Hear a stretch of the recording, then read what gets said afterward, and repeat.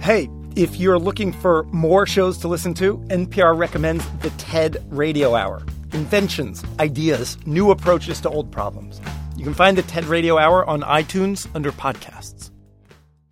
The Supreme Court heard oral arguments yesterday in a case that could have huge ramifications. The case was over teeth whitening, specifically teeth whitening at mall kiosks and spas in North Carolina. Here's what happened. A few years ago, the Dentistry Board in North Carolina, which is made up mostly of private dentists, started shutting down those teeth whitening kiosks. The Dentistry Board said you should have to go to a dentist's office to get your teeth whitened. But then the federal government stepped in and sued the Dentistry Board. The government said no. Dentists should not get to decide who competes against dentists. This case is a big deal because it's not just about teeth whitening. It's also about who can sell funeral caskets, who can make flower arrangements, who can be an interior decorator. In states all around the country, these and hundreds of other industries are regulated this way. You have people working in a business deciding what it takes to get the license that you need to get into that business. A few years back, we did a story all about this issue. In light of the Supreme Court teeth whitening news, we decided to rerun that story today. Here it is. A few years ago, Justina Clayton started a hair braiding business in her home in Centerville, Utah. She had learned to braid hair as a girl growing up in Sierra Leone. And in Utah, she found this little niche working for local families that had adopted kids from Africa. Her business let her stay home with her own kids, and in some months she made enough to pay for groceries. She even put an ad on a local website.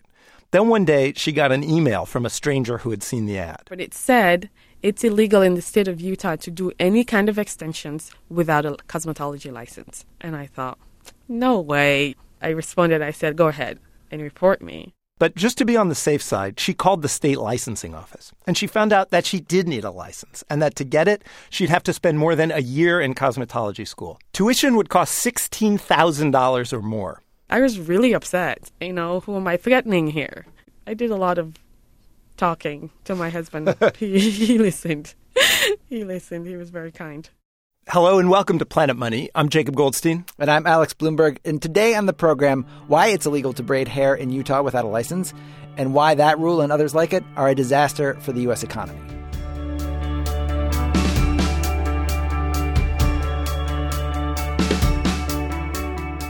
After she got that email and found out she needed a license, Justina closed down her business. She figured it just wasn't worth the time and money to go to school. But she did get to go and make her case to the board that regulates hair braiding in Utah.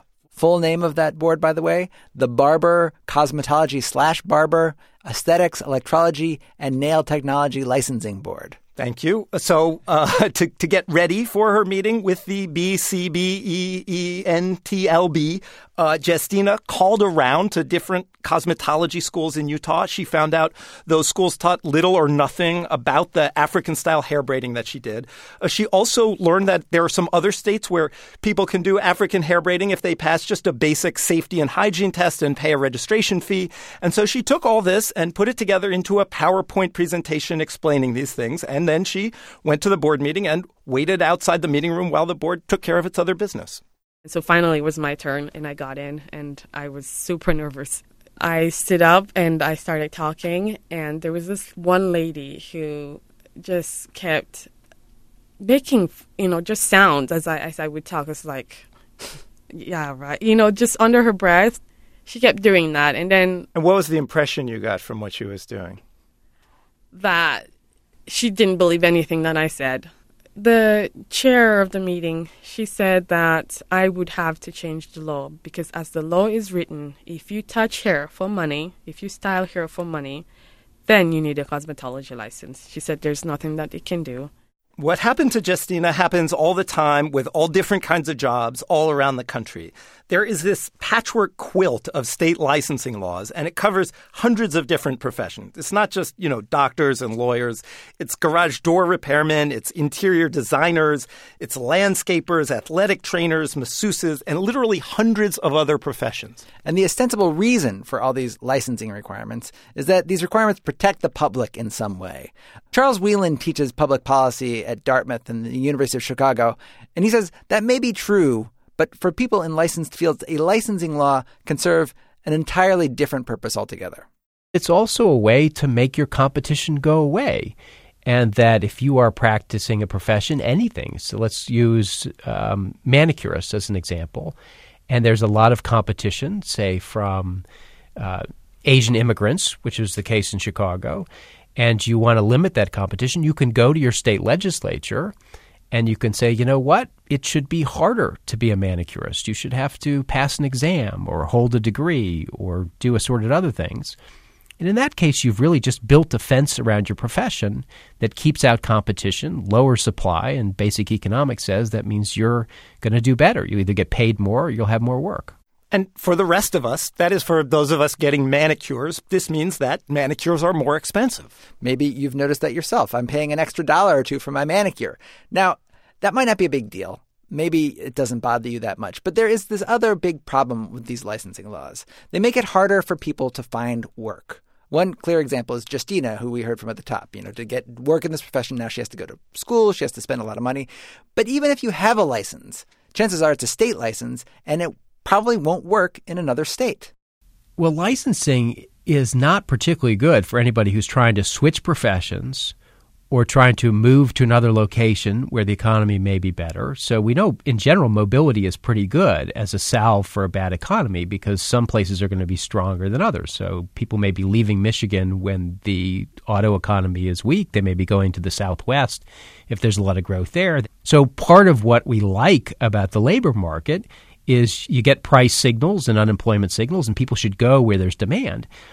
As soon as you introduce state licensing, it just makes it that much harder for people to do those things. And I want to go on record as saying that I'm not averse to regulation in general, and I'm not even averse to the idea of licensing some professions. I just think that we've done it so horribly and so scattershot in terms of who gets licensed and what they have to do to become licensed that it's become kind of a monster. And the monster is huge. We're talking about a big swath of the labor market here. Just to give you a comparison, back in the 50s, 1 in 20 jobs required a license. Today, 1 in every 3 jobs requires a license. So we have this situation where, at least in some cases, consumers and the economy are being hurt. And it seems like the only people who benefit are actually the ones in the industries that are being regulated. Which is interesting, right? You always hear this idea that business is opposed to regulation, that businesses generally want less regulation. And as we've talked about on the podcast, and this is one of these examples, businesses are often in favor of regulation. In fact, they love it for exactly the reasons we're talking about. It helps make them more money. Although, says Charlie Whelan, that's not what they say to the legislatures when they're trying to get these licensing requirements passed. You can't go to the government and say, hey, pay me some money, because that's quite transparently not the right thing to do. What they typically do is they go to the legislature, and they don't say it quite like I'm going to say it, but they essentially say, we're really dangerous. You need to protect the public from us. When I wrote my dissertation, I actually had some case studies. I looked at respiratory therapists. In the case of the respiratory therapists, when they went to Springfield, they actually had a videotape of a truck blowing up. And the reason the truck was blowing up is it was transporting oxygen in a way that was inappropriate. And they said, look, we can blow things up. Protect the public from us. Cosmetologists, as far as I know, they cannot blow up trucks. But I did call Myra Irizarry. She works for the Professional Beauty Association. This is a trade group. And she actually listed for me all the ways that untrained cosmetologists could harm people. There could be open wounds, there could be cuts, pathogens could be transmitted. We have people that are practicing this field that could really do wonderful things for your appearance and for your face and for your skin, but also could harm you. These regulations are a requirement and a necessity for consumer safety. I don't think that there's any way to go around consumer safety. Now, when it comes to hair braiding, Charlie Whelan, our expert, doesn't buy Myra Irizarry's argument.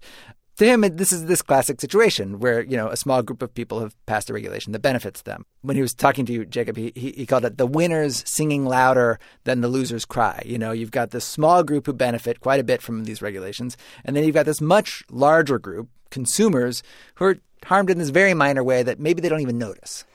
And then you have this third group. This is people who want to work in a field but can't. People obviously like Justina Clayton. And for them, the pain of this can really be acute. Justina, she talked to me about how she grew up in Sierra Leone in the middle of a civil war, and then she came to America, and she had these ideas about America. And, when she talks about this, it's a very emotional thing. I was 9 when our civil war started, and for a long time, it's just been survival. Just making sure that the next day is, that I'm alive the next day, that my family's alive, that my friends are, and then, I finally make it here, and growing up, you just know America's the place to be. It's just you have lots of options. Your potential from getting from one low end to a higher end increases when you're here, and just not being able to do that, just I don't know. I'm gonna be patient. I'm gonna hope for the best. Justina has hooked up with a legal group called the Institute for Justice. This is a libertarian group. They're actually suing the state of Utah on Justina's behalf, and they've filed a bunch of lawsuits in states around the country challenging different licensing rules. And, licensing rules have been a traditional battleground for libertarians. In fact, Robert Smith did this story a while ago about like a libertarian who staged a protest by manicuring somebody's fingernails on the governor's mansion lawn. But there's also this big anti-licensing push now from the left, from more liberal economists and activists. Michelle Obama has been talking about making things easier for the spouses of people who work in the military. They often have a hard time with licensing rules when they move from state to state. And Alan Kruger, he's now the chairman of President Obama's Council of Economic Advisors. He co-wrote this proposal that basically said states should get rid of their licensing rules if they're doing more harm than good. And that's a useful way to think about it, I find, because, people often think about this issue as should a given profession be licensed or not, yes or no. And people like Charlie Whelan, they say that's the wrong way to think about this. The question is, do the regulations, the licensing rules, do they actually do what they claim? Do they protect the public? It's not sufficient to tell me that somebody can do harm in a given profession. Anybody can do harm in a profession if you're really incompetent enough. The burden of proof has to be on you to prove to me, the legislature, that whatever licensure mechanism we put in place will actually solve this problem, will actually elevate quality. It shouldn't be just a foregone conclusion that if you're potentially dangerous, anything we throw on the books is going to be an improvement. Some state lawmakers have also started to push back against licensing requirements. In Florida, there was a bill introduced to loosen requirements for, among other things, dance studios and auctioneers. And last year, a legislator in Utah actually introduced a bill to allow African-style hair braiding without a license. But when Justina went to testify at the hearing, she found the room packed with cosmetologists and cosmetology students. Somebody told me that they're all, cosmetologists. Apparently, they give them the day off from school so they could come and protest this bill. It was intense. The cosmetologist succeeded. The bill, it didn't become a law, and it is still illegal in Utah to braid hair for money without a license. That's how the story ended back in the middle of 2012. But just a few months after that, Justina won her case in court. A judge said the cosmetology law should not apply to her business. And a few months after that, Utah's governor made it official. He signed into law a bill that makes it legal to braid hair in Utah without a license.